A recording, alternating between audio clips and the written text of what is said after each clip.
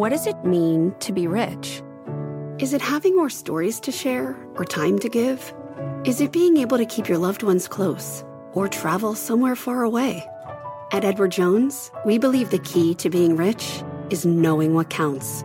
Your dedicated financial advisor will take a comprehensive approach to your financial strategy to help support what truly matters to you. EdwardJones.com/findyourrich. Edward Jones, member SIPC.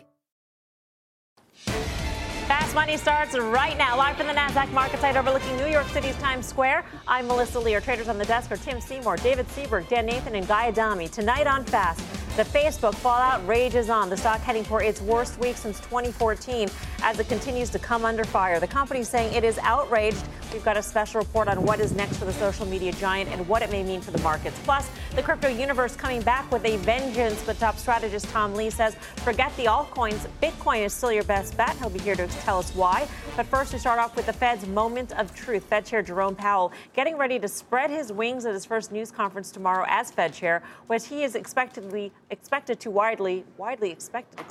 hike interest rates. And Wall Street will be hanging on his every word as the 10-year yield climbs in anticipation of accelerated rate hikes. And as we've seen about a volatility in the past month or so, can the markets withstand an attack of a hawkish Fed? I don't believe they can, Mel. But let me be clear. I've thought the Fed was going to derail this rally for the last 5 or 6 years. And quite frankly, they've threaded this needle for that entire period of time. Brian Sullivan was here a few weeks ago. He said the markets like to test new Fed chairs. I'm in accord with that. And I do think they're going to raise 4 times this year.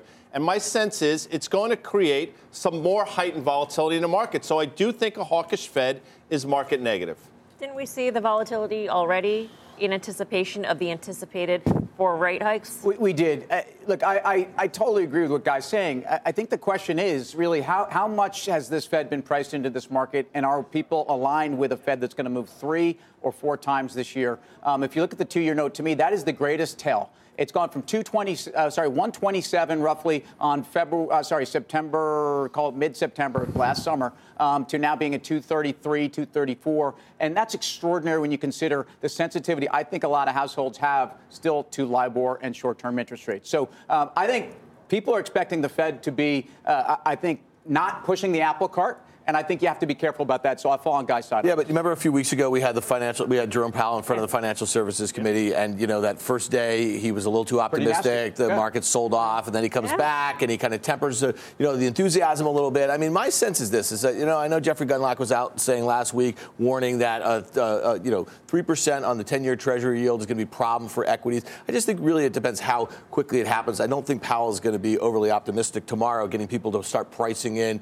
4 hikes this year. And then you have a situation where it's really back to all the other stuff that we talk about with markets, about valuation, about geopolitical concerns, about the rate of growth. How is Q1 GDP coming along? That sort of thing. I actually just don't think it's a big disaster because I don't think we're going to see 4 hikes consecutively this year. I think the market's going to have a lot of time to figure it out. I agree. I think the important thing is to have, sort of unchanged from a dots perspective. So 3 and 2, 3 this year, 2 next year. Maybe 3 and 3 if you can look at it that way. You're following the dots when the dots have been way off. Well, the dots have been way off. Here's the important part. There are lots of missing dots. The language and getting a little bit more hawkish. So if they do move next year a little bit and push it out, or they do go to 4 this year, let's say they go to 4, I think it's important that the language, supports it. So maintaining a 3 and having more hawkish language, I think, is a sweet spot scenario. And the markets then, the fear of essentially falling behind the curve are alleviated. And I think that's a super important point to make. Falling behind the curve could be the biggest risk right now for the Fed. I think the market's looking at it that way. Falling behind the curve indicates that we've got problems and that there's inflation there, and that's dangerous. I'm with you, but the data thus far has been really positive, right? We've had some, sort of ebbs and flows on that, but ultimately there is a concern that we do fall behind the curve. And in falling behind the curve is much more negative, in my opinion, than raising rates and having yields go above 3%. Well, look, here's one thing I want to say about the Fed and the markets, because the Fed has been the squelch. Remember the squelch button on your band radio, your ham radio guy in the 70s? No idea. The squelch button would basically take down the noise. And that's what the Fed has effectively been doing for the last 8 years. And I think that's clearly out of the way. And I think people that thought this 6 weeks ago when the market was spiking up to 40, that the Fed would step in to help them out, Fed's not listening. Okay, I can tell you right now. There's nowhere put. No, there's not a Fed put in the same way that, markets are turbulent, the Fed's not going to go, I don't don't believe that. Or that puts price lower. We might be in an environment now where if the Fed raises 4 times this year, it's market negative. And if they don't, it's market negative. Because maybe people will finally say, listen, after 8 years, what do they see that the rest of us don't see? Or what are they concerned about? So we might be, Dan shaking his head. I think that 8-year period into the recovery is the most important thing. If you go back and you think about 04, 05, 06, how many rate increases did we have over that period? It was a pretty foregone conclusion that we were going to get Fed funds back up to, 5% or something like that. And they did that. And we were in a raging bull market. So I guess the big difference now is that we have literally just got done with QE and ZIRP over the last couple years now. Fed funds is at what? Going to be 1.5% or something like that. They got a lot of wood to chop over the next couple years. And the question is the recovery stall out before that? I don't think we have to worry so much about overheating and inflation and all this sort of stuff. I think it's just more about when does the bull market peter out? When do we go to the next recession? Let's just say you're right. You're saying the market maybe not. Maybe the market either overheats or maybe there's not enough growth. But either way, you think that's ultimately going to take the pressure off the Fed. My view is that the markets either way are suffering. Markets are priced in that we're going to actually have record corporate earnings, that we can take a higher multiple. They're doing it that at a VIX that's at 12. They're doing it that at an S&P multiple, or I should say price to sales, price to book is very expensive here. Yeah. I mean, from a market's perspective, those two things you just described, don't let that market go higher. So let's say tomorrow goes perfectly, right? And it's a sweet spot sort of hit, meaning that there's, they move and there's no change to the dot. So 3 this year, they say. And, the commentary is a little bit sort of, it weighs on being, optimistic, right? Do you buy the market? I mean, the market will rally. Do you just jump in and buy the market as we move higher? Or do you get concerned a little bit about the other headwinds that are out there? That was going to be my question. That is, if we are... No, but we're pricing at 100% for tomorrow, 80% for June, and then the last one is sort of up in the air. I mean, what do you do here? This because goes back, chances are that's what's going to happen. Do you think Jerome Powell is actually going to say, we're going to do... I mean, do you think he's going to leave the door open? Yeah, I think he's going to leave the door open. Because first quarter data is usually weird. Right? It's certainly not been epically strong in the past. Or accurate. So we'll play the game with you because that's what we do here in the A block. We play the game. But so we go back to what conversation we had last week, though, where is this now a sell the rally market? And I would suggest, I do think it is. So if you were to see the market rally tomorrow on the back of this, I think, listen, today's performance with the broader market, I know the Dow was up 100 points. Forget it. The S&P was up 4 handles after yesterday, which typically a turnaround Tuesday. Nothing turned around, quite frankly. Right. So I don't think today's price action was all that good. Well, I'll just say this. I've been kind of consistent about this. If you go back and you look at the sell-offs that we had in the summer of 2015, August and September, we had this double bottom where we had a situation where September tested August, and then you go to Q1 of 2016, January and February, the same thing. February tested. I really think there's a test of the February lows coming in the next couple months. I think the high that we saw in the NASDAQ is in, because here's the one thing. We're going to talk about the tech stuff later. Weren't you just pretty constructive about this environment? No, I understand. But, Tim, you got to understand,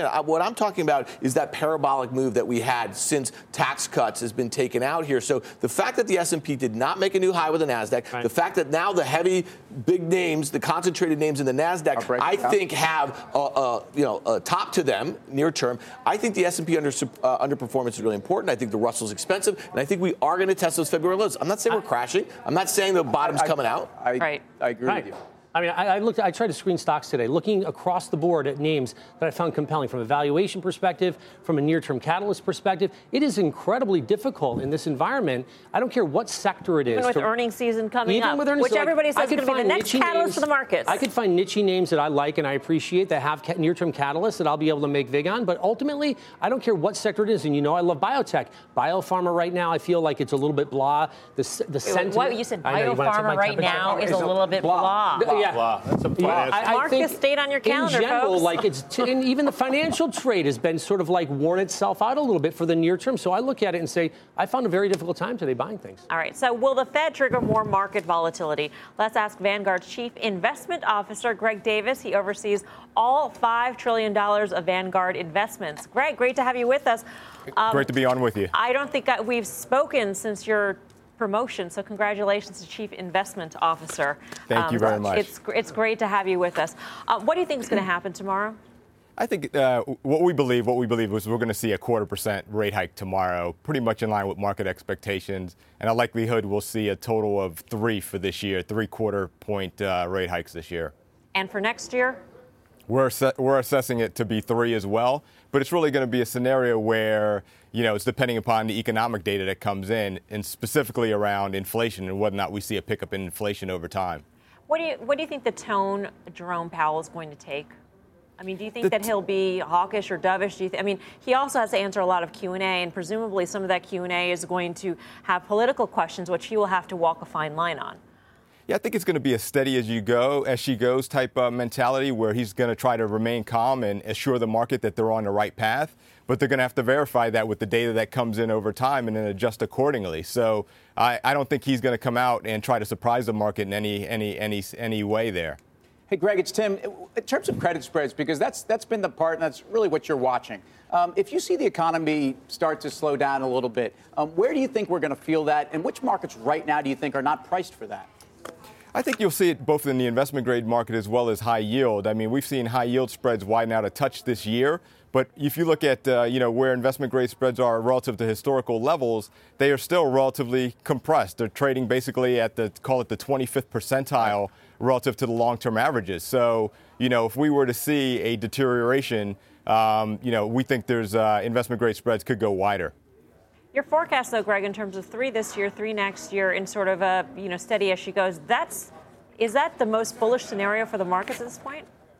That probably is. I mean, it's kind of what the market's pricing in, and it basically would say that, hey, the economy is running along at a pace that's favorable, and we haven't seen any real upside pressure from an inflation standpoint, and that's really like the Goldilocks. Solid growth, moderate inflation, and that's a scenario where we think that, credit spreads could remain anchored, and that's supportive for equity valuations as well. So what kind of valuation should Goldilocks have?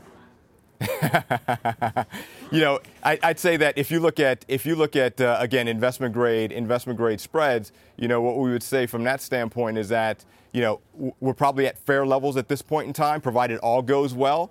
But again, if there's any type of surprises in terms of a Fed being more aggressive, there's definitely downside risk when it comes to investment grade relative to Treasury securities.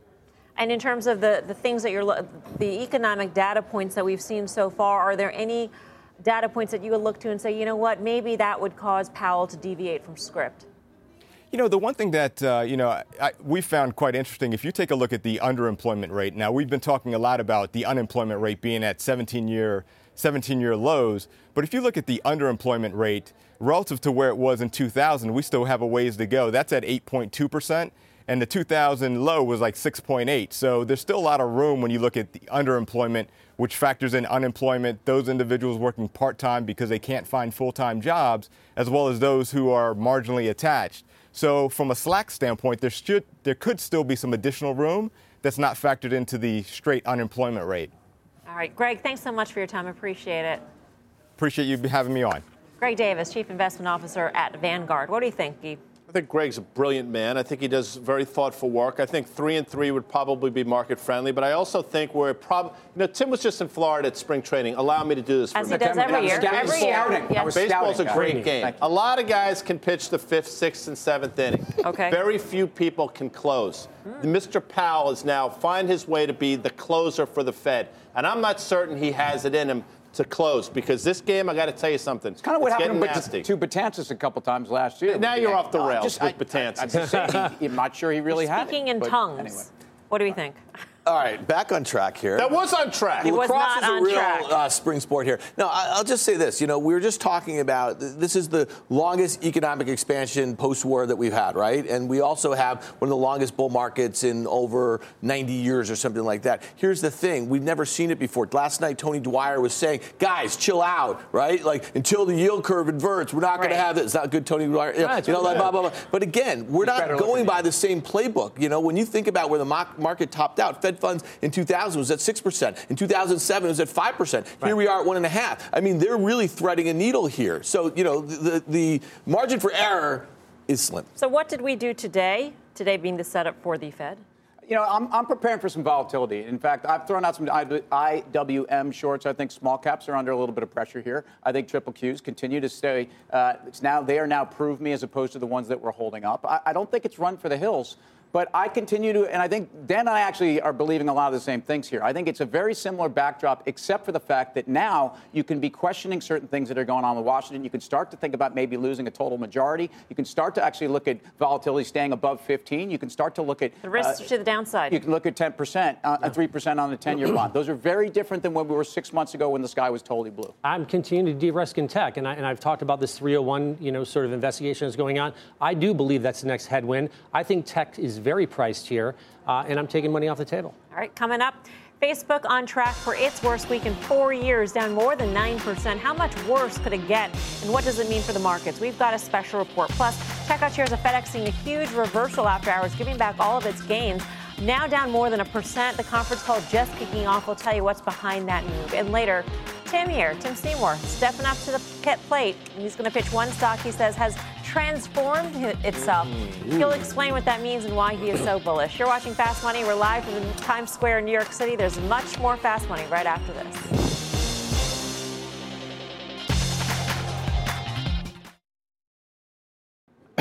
Welcome back to Fast Money. The Facebook fallout continues today as scrutiny over the company's data practices has sent the stock reeling this week. We've got full team coverage of the story. Julia Borson's in LA with the latest headlines. Bob Pisani standing by with more on Wall Street's reaction. Julia, let's start with you.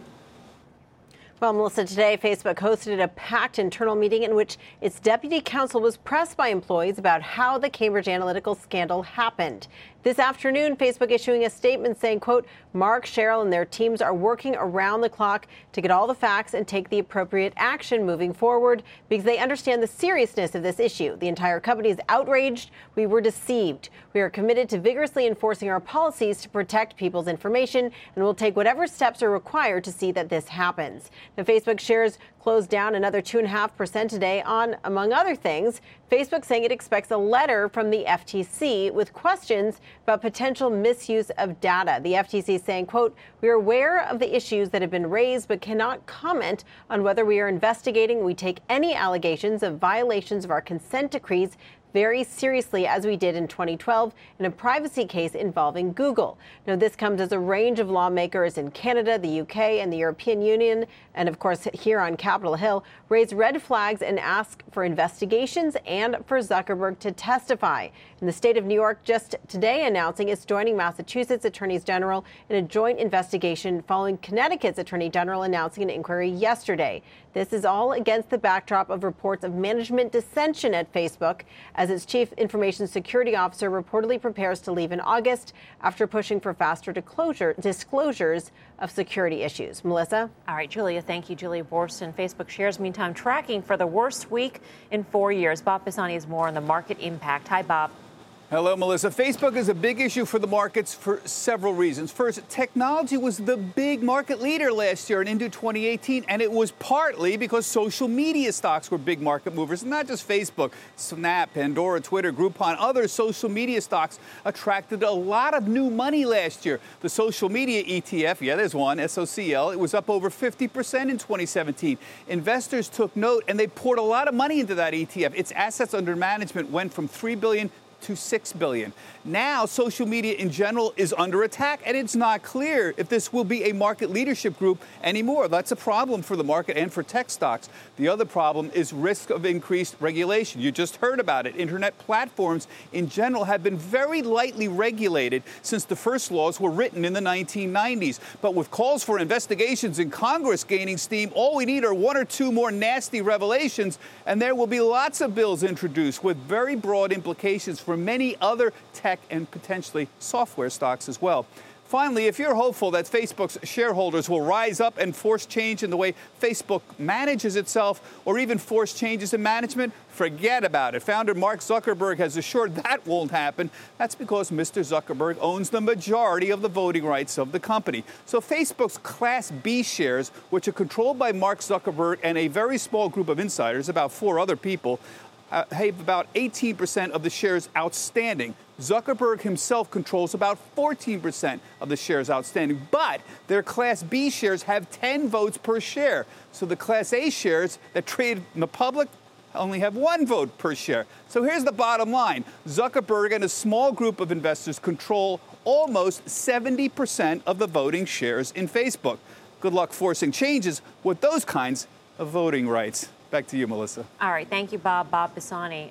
Dan, what do you make of this whole situation? I think it's preposterous that people are calling for Zuckerberg's head right now. I mean, I just think that we've just kind of scratched the surface of what's going on here. We live in a world right now where people expect instant response. I think the company is being very thoughtful about this. There's no way this board is going to start talking about, oh, is Zuck the right guy? I mean, when you think about it, this is a company expected to do $70 billion in sales. They went public, 5 years ago? You know what I mean? So, listen, it's the hysteria has to calm down here. The importance of what's going on, I think, is massive. But you're acting like you're giving them the benefit of the doubt that this is something that just popped up, and to not have communicated in any way, I think, is wrong. Bottom line is whether they vote the shares or not, investors will vote with their feet. That's right. And I think if you're an investor now, I think there's a whole new valuation metric that's going to come on your ability to cyber hedge and your ability to protect yourself. And management vision and the quality of management vision and their ability to do that is going to affect valuations for companies. And Facebook right now, yes, they shouldn't rush out there and rush to judgment. But it's as if this is not something they were thinking about. I mean, come on. That's the basis of their business. Look, I think from an earnings standpoint, this isn't going to have a material impact, I don't believe, to earnings over the next maybe several quarters. It may not show up immediately.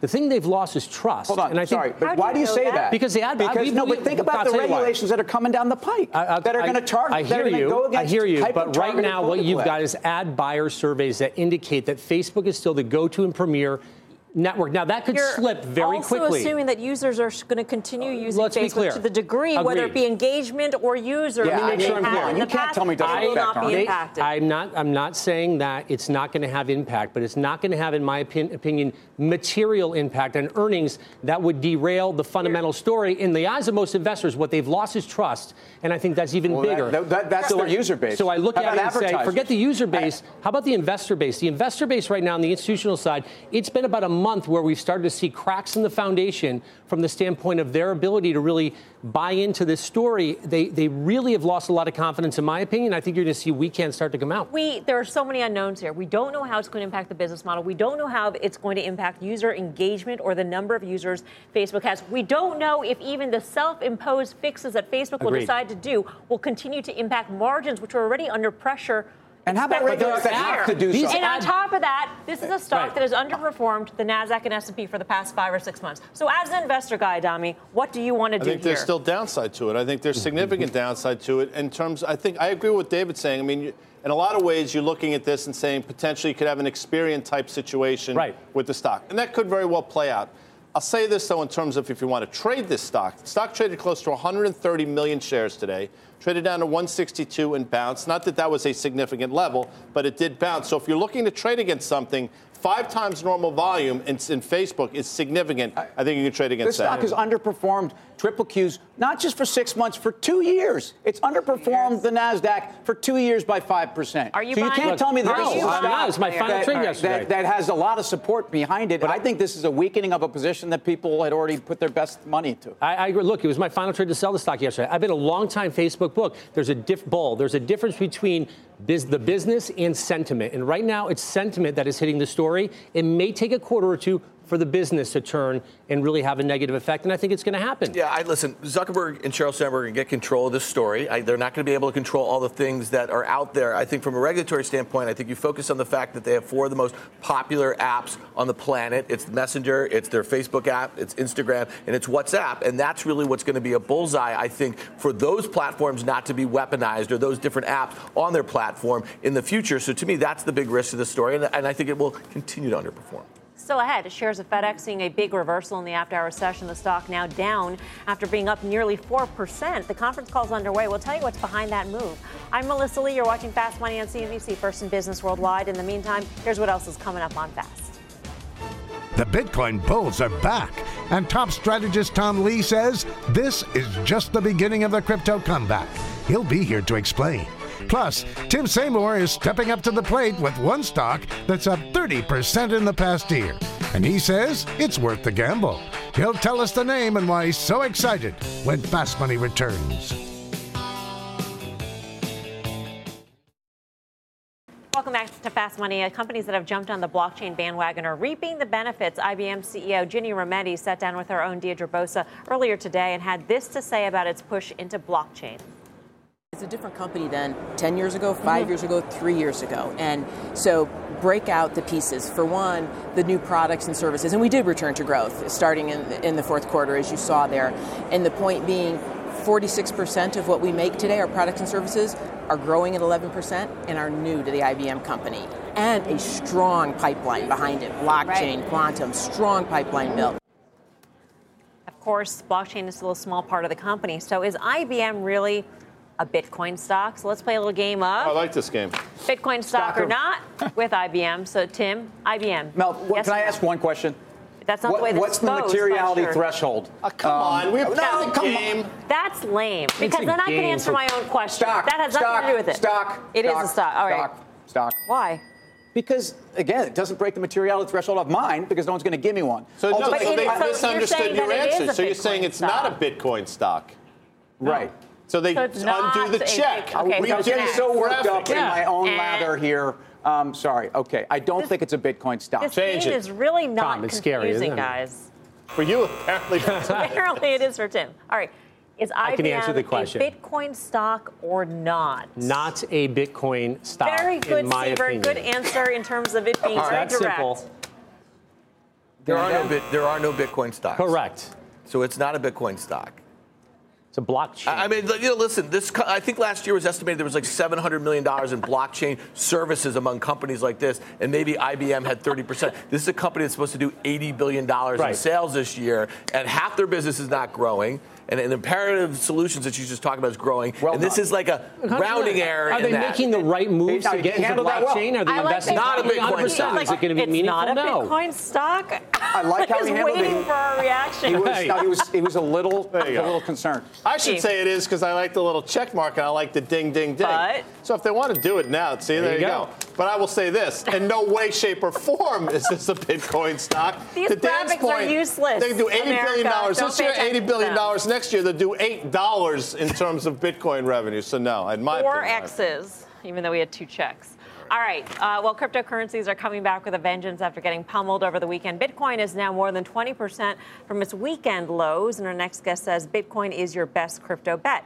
Tom Lee of Fundstrat Global Advisors joins us now. Tom, good to see you. Great to see you all. A lot of G20 headlines coming out saying that they're not worried about Bitcoin as a threat to financial stability. It doesn't sound like they're going to regulate. Everything is rallying. Yeah, I think the headlines were less draconian than maybe people were worried about, but that's really been the case every time there's been a regulatory event. But in general, yeah, I think the reality is I think Bitcoin is starting to sit clearer away from the line. So I think increasingly, I think investors are comfortable that Bitcoin is likely to be viewed as a commodity. So whether regulations change around security tokens and registration, Bitcoin sort of sits in its own sphere. Let's get to your most recent note. And in that note, you say that you think the altcoin bear market is over. But you're not saying to invest in altcoins right now. That's right. So we have a preferred indicator to measure altcoin sort of cycles, which is the percent that have tripled over 90 days. And on January 13th, that hit 78%, which is normally a top. So really in January, we thought you needed to rotate back into the large caps because that's what happens. And this indicator's been falling, but yesterday it fell to 3%. So we think that the altcoin bear market's largely over, meaning... Can you define altcoin for folks at home? So it's not a universal term. We're defining it as small cap tokens. So anything that's not among the 50 largest cryptocurrencies, which is a liquid universe that's much, anything smaller. Right. But when that hits 3%, it falls into a consolidation phase that we're calling purgatory, and that can last 70 days up to 200 days. We think it's going to be 150 to 175 days because of all these regulatory issues that need to be ironed out. And that means that the altcoins don't really rally until mid-August, mid-September. All right. But in terms of the big caps, what are we looking at on the Bitcoin sentiment index? Last time you came here, it was pretty dismal. That's right. Yes. The Bitcoin Misery Index, which is really the measure of how does someone feel if they own Bitcoin. And it was 18 last time I was here, which was the worst reading since 2011. It's now back to 24. So it's still in the zone of misery, but of course it's less miserable. I like those emojis. Tom. Yeah. Fantastic. That's, by the way, that's not how Tom publishes the misery index. That's right. That's your adaptation. It's a very Well, we take a look at how it's actually depicted in his notes, and you guys can decide what you like better: these with the emojis or that. That's a little more. I like the emojis. That's a little more emojis technical. are a little That's more why we real went to with me. the emojis. Yeah, the emojis work better. So, Tom, let's just talk. I mean, it seems like light years ago when Bitcoin broke out at 6,000 in November, it had that huge gap, and then it literally went for the next 6 or so weeks, or 8 weeks, to about 20,000.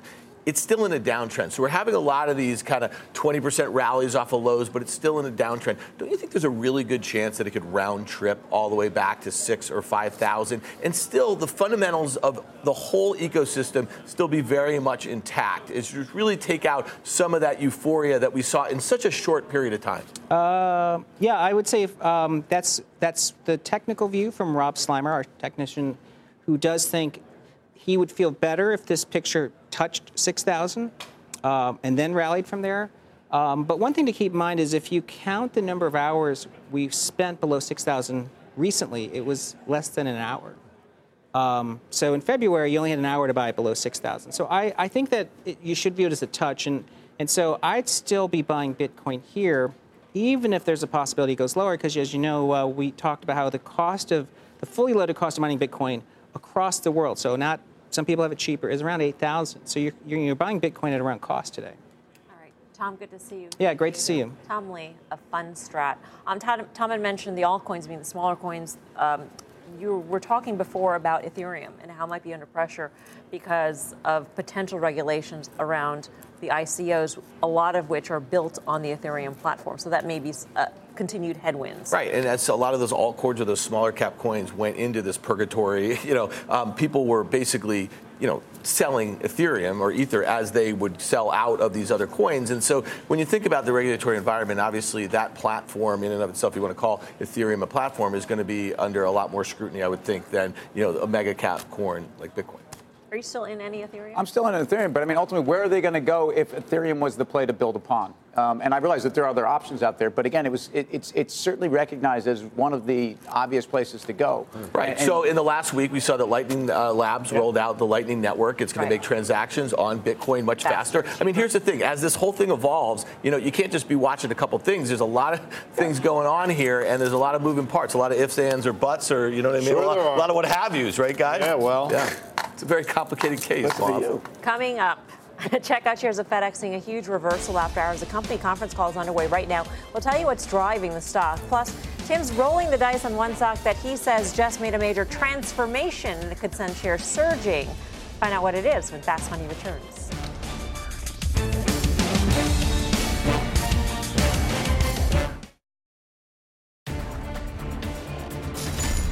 Welcome back to Fast Money. We've got an earnings alert on FedEx. Let's get to Morgan Brennan back at headquarters for the details. Hi, Morgan. Hey, Melissa. So on the FedEx call, which is still underway, CEO and Chairman Fred Smith saying economic growth around the world remains broadly based and that he expects U.S. tax reform to continue to boost economic growth and investment. But very close to the top of this call, Smith, who as FedEx's founder is seen as a thought leader on global trade, did comment on the Trump administration's new tariffs.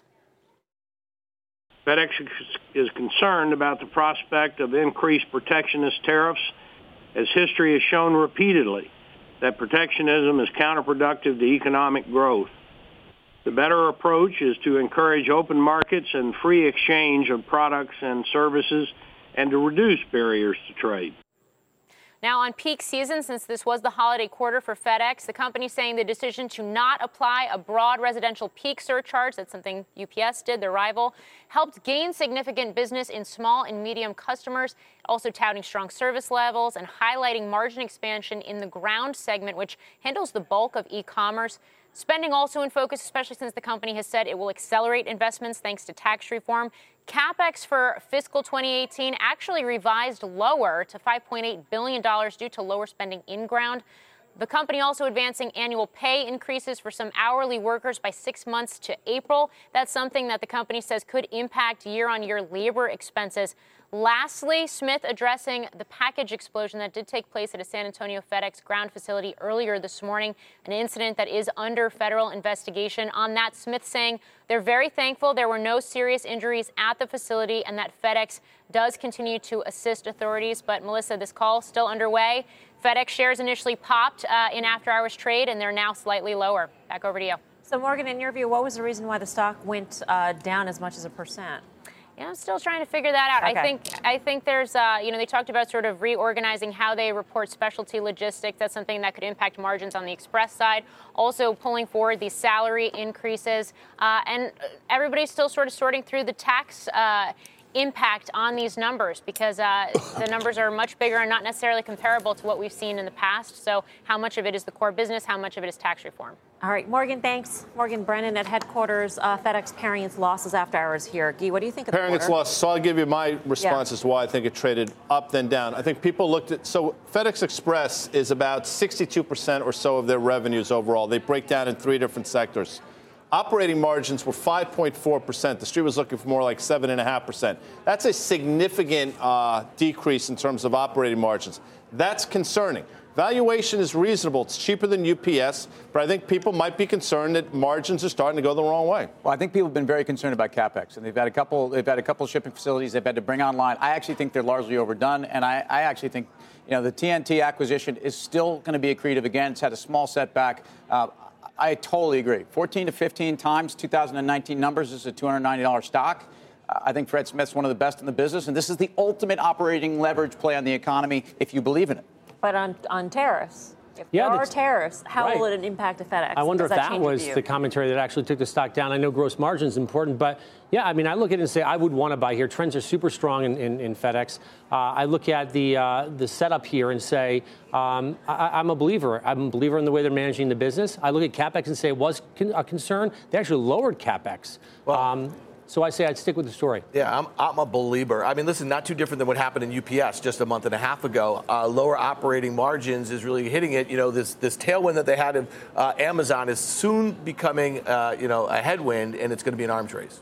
Still ahead, social destruction. Facebook, Twitter, Snap, all getting crushed today as social media companies come under fire this week. One trader says it could be the perfect buying opportunity for one of these names. We'll tell you why. Plus, Tim is stepping up to the plate, getting ready to pitch the one stock that he says could be a home run for investors. But will the other traders agree? You can find out when he delivers his fast pitch. Much more fast money right after this break.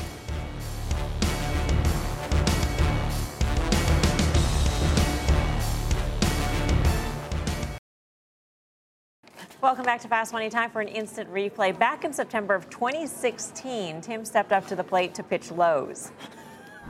So I think there's strong support for the stock. And if we look at the chart here, you can see that $64 has been a low at the stock and a low that we've hit a couple times. It's a low that was tested actually last week when they announced volume was over 18 million shares. That was 4 times. In fact, it was the 3rd biggest volume day. That, to me, was your capitulation. Valuation, it's now cheap. This is the time to actually come back into Lowe's and buy this home improvement name. Pretty good call. Lowe's shares up 23%. Well, that was a lifetime ago, though. A long time ago. I tell you what, Lowe's is actually very much a buy now. I actually think Lowe's, after that last round of earnings, what they're doing is they're spending the money the government's giving back to them. They're doing what they have to do. They still trail Home Depot by a major margin, but I buy that stock. All right, so since that was such a good call, why don't you head over to the plaza? Let's do it. Go, man. Yeah, let's talk about a company that's, a little bit of a Caesar, but not Little Caesars. I'm talking about Caesars, and I'm talking about the gaming facility in Vegas, of course. And there's different reasons why I like this stock. But ultimately, look, this is a company that's gone through bankruptcy. And this is a company that in the old days, and that which put them into bankruptcy, they had the worst margins in the street. Now they're going from margins worst to first. The second part of it is this transformation from bankruptcy. And that, to me, is obviously crucial because they've marked a lot of stuff to zero. They're now coming out of bankruptcy. They're actually innovating in terms of IT. They're actually renovating a lot of rooms. They're running leaner and meaner. Their free cash flow is about 11%, which is as good as anybody in Vegas. And then finally, Vegas, baby, Vegas. And that's really what's going on. Because if you look at this chart, you can tell, we all know what's going on with the gamers in Vegas. They've had massive runs. This one's no different. But ultimately, this is a pure play on Vegas. This is a company that, to me, is a transformational story. It's a story that had been forgotten about. It's a story that's now being run, I think, as well as the big boys. And I think if you believe gaming is going to continue, and certainly Vegas is as strong as any place in the world, this is the name you want to buy because it's got as much leverage to any of these places as any. Tim, I'm going to tell. Well, I'm not going to tell you what I'm voting, but I'll say this. You can't. It's not time yet. And I said I stopped. Whatever you need to do, guy. My question to you, Tim, is there's a huge short interest in this name, so it almost becomes a binary play. What do you think the shorts in this stock are looking for? They're looking at the balance sheet, and ultimately the free cash flow that I'm talking about is going to allow them to pay down a lot of these liabilities. I think the balance sheet is going through this transformation. That was part of the tease somewhere a couple commercials ago. This is a transformational story, and those are the things and the setups I'd love to look for in a stock. Dan has So, Tim, Vegas is having kind of this awakening with professional sports. We know the Raiders are going to be going there in 2000 years. They got a hockey team. Does this play into the kind of like the Vegas, is this going to be a big story for a company that's very levered to Vegas like Caesars? Yes. Look, there's no question that the recovery or the sustenance of actually what's been very strong play in Vegas is a big part of this. If you see the growth story in Vegas turn around, if you see the economy turn around, this is a story that is going to struggle. No question. Time to vote. Yep. 32. What do you say? I say I'm a buyer. I agree with Tim. I agree with him. I think that it's very difficult to find nuggets in this market that are worthy. I think this is worthy. It's a turnaround story. I like what they're doing. I'd be a buyer here. Dan. Yeah, so generally I don't buy stocks with Z's in it. You know that. But in this case, he makes a good case. I mean, here's the big issue with that leverage. If you're telling me that the increased cash flow generation with this recovery story helps them pay down the debt, then that leverage is going to work to the upside for the equity, in my opinion. So to me, not a bad buy. What does that mean, Guy? Hail, Act 3, Scene 1, the life and death of Julius Caesar. It's a Shakespeare thing, Mel. You should know that. You went to Harvard Online. Hail means, yes, I'm with Tim. This is an environment where large short interest plays get squeezed. I think hashtag smooth is correct. Royal Hashtag smooth. Royal flush for Tim on this desk. But did his pitch for Caesars, CZR, make you want to take a gamble on the stock? Vote in our Twitter poll right now at CNBC Fast Money. We will reveal the results later on in the show. Plus, Twitter taking more than 10% today as the company faces its own set of regulatory issues. So should investors expect more pain for the stock? We've got the details. We're live at the NASDAQ market site in New York City's Times Square. Much more Fast Money right after this.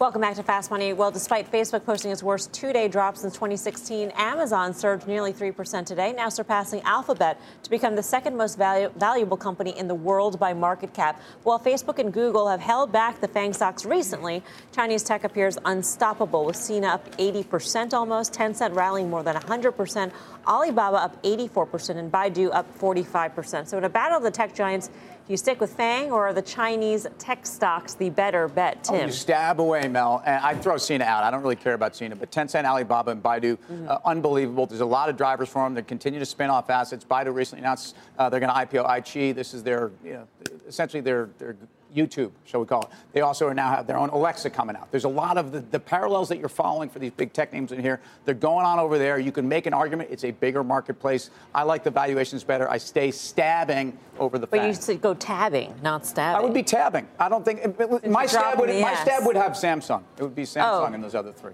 All right, we're talking Chinese, but anyway. I know. Can I split it? I mean, I think it's half and half. Okay, yeah. So Alibaba and Tencent, I agree with, and I think Amazon continues to execute. Their spending is showing up in the top line, and people aren't concerned about earnings right now. So as long as they can continue that momentum, Amazon works, and Netflix, I think, continues to play that subscriber growth game. Upside surprise, it'll work for a period. Interesting situation with what's going on with Facebook and the scrutiny here and the likelihood. We saw how badly Twitter and Snapchat have acted over the last couple of days. And then we see these issues with China and CFIUS and all that sort of stuff. M&A in these spaces, cross-border, or even here, vertical sort of thing on platforms is kind of done. The whole notion, if you ever thought Google or Facebook was going to maybe one day buy Twitter or Snapchat, gone. None of the Chinese companies are going to be able to do it. Can I ask you a question when you're done? Yeah. Well, no, because you've got. I value your view on tech. It's a 1-hour show. I value your view on we're running tech. out of time. Twitter's selling down 11% today. Isn't that we're doing an options action in a second. Will you stop? Now. Read the rundown, man. Now we're doing it. Let's go, Dan. You want to do a quick comment here? No, I don't. All right, Come on, running out of time. Twitter. Let's go straight to Twitter since Tim has his question. Well, worst day since Sorry. That doesn't mean I'm asking you the question. You have a question about Twitter. We're going to go to Dan because options traders are betting On what, Dan? Yeah, so options activity was 3 times average daily volume, and on a day the stock was down at 10% at one point. Calls really outpaced that of puts. Again, it doesn't mean a whole heck of a lot. It looked like there was a lot of people selling out of the money calls, getting out of it. People were playing for above 35 over the next couple of months. The largest trade of the day looked like a block of a buy of 2,000 of the May 32 calls with buyer paying 277. Those break even up at 34.77, right about those prior highs here. We have a 1-year chart. I think this is kind of really important for you guys looking to kind of trade off some levels here. Look at that at $30. It looks like some good support there in the near term. Thank you, Dan. Sure. For more options action, check out the full show Friday, 5:30 p.m. Eastern Time. Up next, are you betting on Tim's pitch? You can still vote. Find out the results right after this. Stay tuned.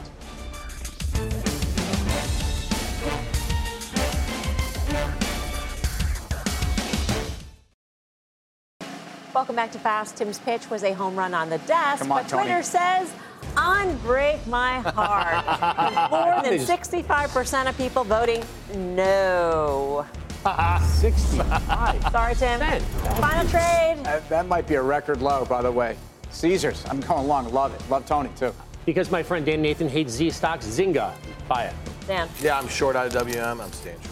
I'm keeping it in the casino family there, Melms. Wynn Resorts. All right, I'm Melissa Lee. Thanks for watching. See you back here tomorrow at 5 for more Fast Mad Money with Jim Cramer starts right now.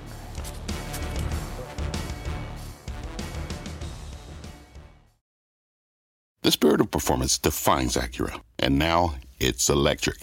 Introducing the all-electric ZDX, Acura's most powerful SUV yet. While what powers their cars may change, the energy that makes Acura never will. Crafted using the same formula that brought them electrified supercars and multiple IMSA championships, the ZDX has track-tested performance that packs an energy all its own. With a premium Bang & Olufsen sound system and up to 313-mile range on a single charge, and a Type S variant with an estimated 500 horsepower, the ZDX is everything they said electric could never be. It was built with the driver in mind, just like Acura's been doing since the beginning. We could talk all day, but the only way to experience this electric performance is to drive it yourself. Unlock the energy and order yours at Acura.com.